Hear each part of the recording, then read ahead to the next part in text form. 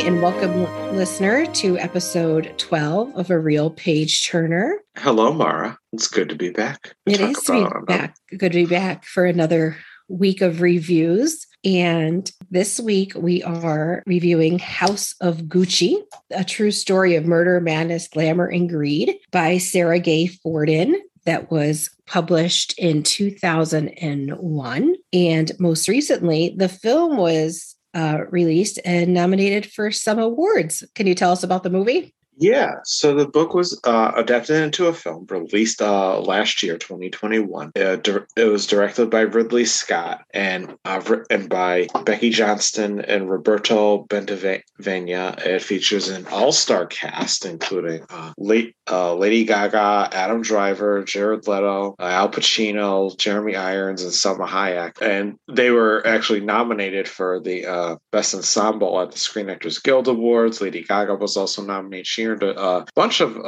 award nominations for her performance as Patricia Reggiani, but actually was frequently regarded as a snub on Oscar nomination morning. She did not earn an Oscar nomination. In fact, the film was only nominated for one Oscar for its makeup and hairstyling. So I didn't realize that. I thought they had more Oscar nominations for some reason. Maybe because I heard so much buzz about, Lady Gaga's performance as Patricia leading up to the season. Yeah, it was definitely like one of the shocking snubs, like when they came out, she was on the top of a lot of lists of who got snubbed and things like that. So it was, kind of surprising, but it happens. Yeah. So, spoiler alert for some of our listeners, if you don't know the story of Gucci, the book really focuses on kind of the whole history of Gucci and the family and kind of all of the inner workings and really kind of, I would say, backstabbing that went on within the business, but more importantly, how the business came to be and the history of the family, and then kind of culminates with the murder of Maurizio by his ex-wife Patricia in subsequent trial and the ending of what who owns the Gucci business today. So the book,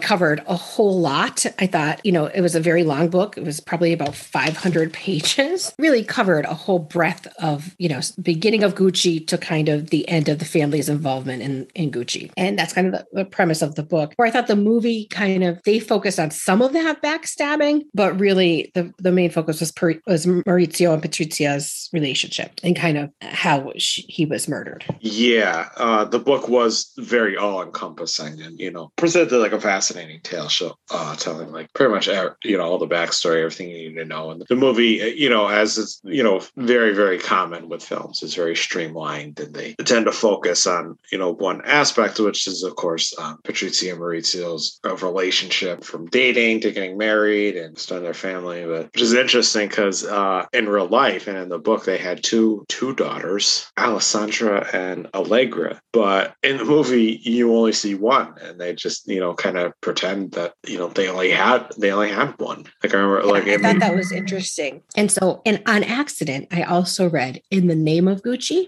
because I got the two books confused when I was buying them. And In the Name of Gucci is Patricia Gucci's story of being a Gucci and Aldo's done, which was also incredibly interesting and similar to some of the other nonfiction we've read, like when we talked about Howard Hughes. A lot of the stories have similar memories and similar dealings in them because things have been so well documented. But I really liked both of them. But what you're talking about characters, and the other thing I noticed in the movie is that Aldo Gucci had 3 sons, Paolo, Roberto, and Giorgio. And in the movie, they only focus on Paolo. So if you watch the movie, you would only think that perhaps Aldo Gucci only had 2 sons, because they kind of use Paolo as more so because he aligns with Maurizio, and that's how the business, there's a lot of drama and backstabbing and in dealings that go with shareholding that kind of focus on Paolo, which is maybe why I think they only brought him into the movie, because he had this percentage of shares that was kind of like the linchpin in swinging the board. If I'm thinking of all that correctly, not being a finance person. But I'm wondering if that's why they only focused on Paolo, because he was really the person who swayed everything and who Maurizio needed to align with. Does that make sense? Yeah. The movie like definitely portrays his character as kind of a useful idiot. He is portrayed as a buffoon. This is the character that Jared Leto had played, and yeah, it's an interesting. From what I read, I guess the Gucci family and Will's family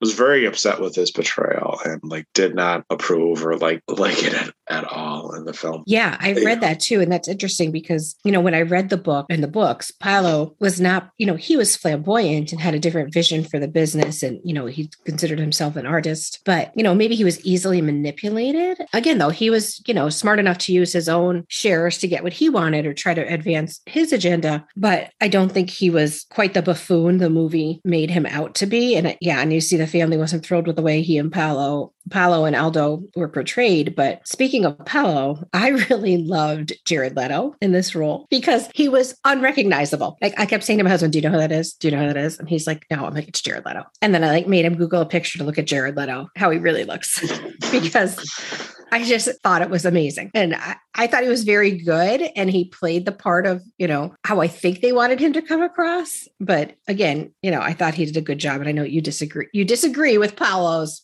character. Yeah, I really didn't like the character at all. I think I'm not sure what they were doing with it. I was like, is he supposed to be comedic relief, or is he supposed to, be like an essential part of the plot? Because like it kind of like it kind of seems like they didn't know what they were doing with it. Like they didn't want to go either or with it, and just kind of. So I did not really like the portrayal. Like I do admit like he was unrecognizable, and props to the makeup team. I think they definitely earned their Oscar nomination for this, but I don't know. He was just a little too buffoonish for me. I mean, I could see why the family would be upset with that was the way he was portrayed, right? I could see that, but I did like Al Pacino as Aldo Gucci. Yeah, I did like him, and the movie really didn't focus on him at all, who was kind of the patriarch, and he was the one who kind of made all the decisions in the business, but you didn't get to see a lot of his family, which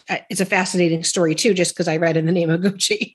So I thought that I thought he did a very good job. I liked Al Pacino. Yeah, I liked the kind of camaraderie that he had with Maurizio and Patricia, and they're like how they kind of had this like somewhat like secret relationship where like Maurizio was not really on good terms with his family, with his father and that, but kind of like behind the back they were like the three of them had this little bond. I like the chemistry between them, and as far as performances go, I did like Adam Driver and Lady Gaga. I think they really did very well in their performances. So yeah, I was looking at some of the pictures in the book, and they had pictures of Patrizia Reggiani, and I thought Lady Gaga really did a great job of having like that likeness to her, and I thought that was really, really good. I thought she played that role very well. But I mean, the story is pretty interesting, and I thought they unfolded it in kind of a different way in each. I felt like in the movie it seemed very almost sudden, right? Like Patrizia hated Maurizio for leaving her and moving on with his life and all of this stuff. But like in the book, like she really dropped hints many times that she wanted him dead. Yeah.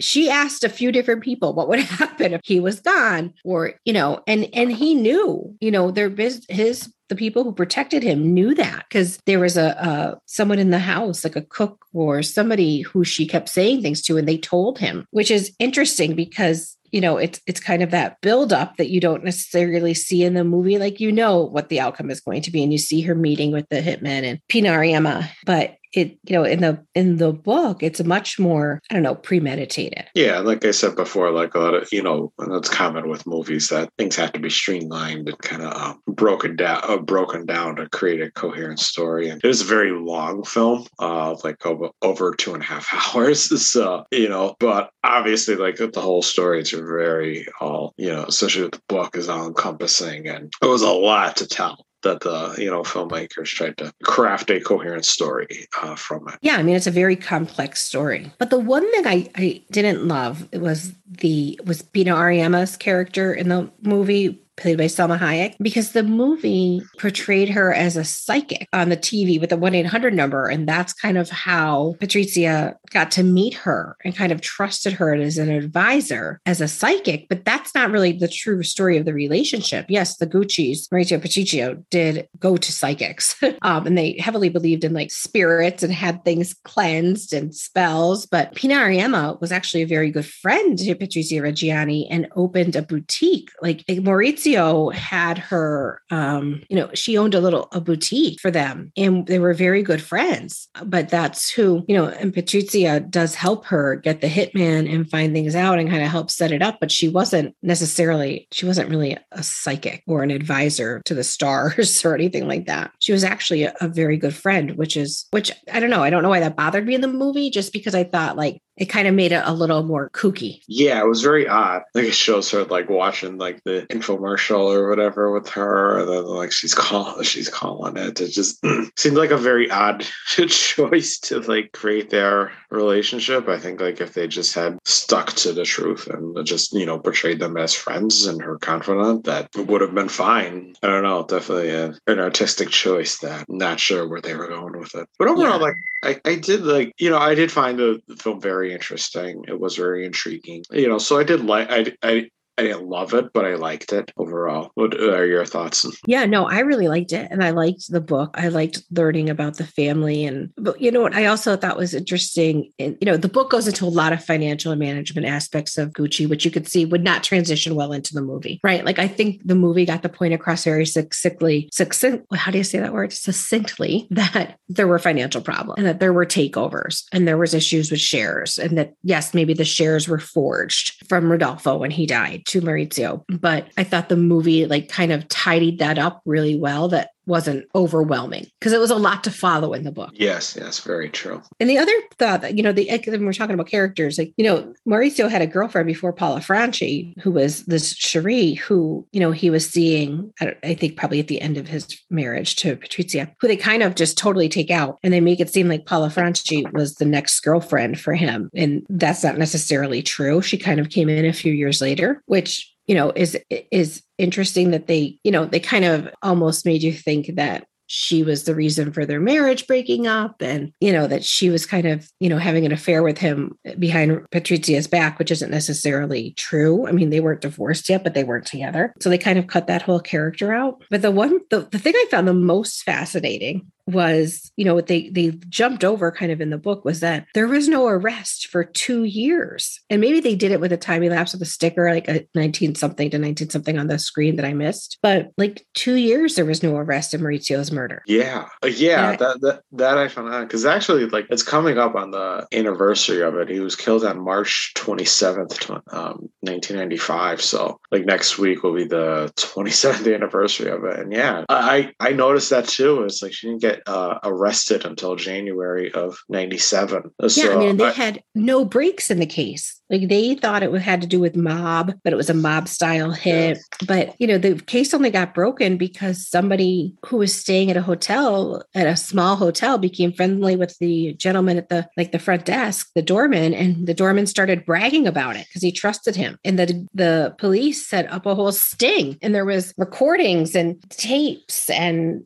bugs places. Like I thought that was fascinating. And they kind of left that out in the movie. And to me, like that was almost the most interesting part about how they got her, because the people who helped her with the hitman and Pina Ariema and the getaway driver wanted more money from her because they were very poor. And Patrizia Reggiani was just flaunting all of her money and had moved into the big apartment that was Maurizio's, and they wanted more money from her. So that to me was like super interesting on how they had an undercover agent and they had the wires going. Like I thought that was one of the most interesting parts. Yeah. And maybe I watched too much Law and Order, but yeah, I guess the filmmakers, like their focus was on the relationship between them. So I guess like that was at its core. So they didn't want to like stray too far from it. So it's like, you know that she planned the murder and all that good stuff. And so I guess like kind of focusing in on that would be,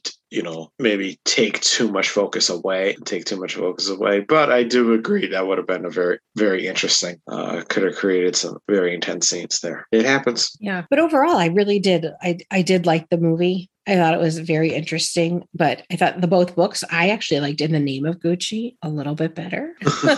So if you're feeling the need to learn more about the Gucci, In the Name of Gucci was a little bit more interesting, and it doesn't focus on the murder, which I liked because, yes, it's a part of Gucci, but there was so much more. But I could see why, the movie focused on that because it is sensational and it was a big deal. And it was I was reading in the book and they said it kind of equated to the trial of the century in Italy, comparing it to the OJ trial in the US when Patrizia Reggiani was on trial. And I thought that was like a really interesting comparison. Yeah, that makes a lot of sense. And so any parting thoughts you might have? No, I just thought the acting was good and I liked the story. Yeah. How about you? Me as well. I liked most of the acting. But it was very interesting. And I did like the book. Like, it was very long and very all-encompassing, but so some parts I could kind of the financial parts I got kind of bored with, but a very interesting story and a fascinating story of a fascinating family. Yeah. So we're back in the next few weeks with some fiction, because I feel like we've done a lot of nonfiction. I mean, I guess not a lot, but the last 2 weeks have been very heavy nonfiction books. So we're back in the next few weeks with some more fiction, right? Yep.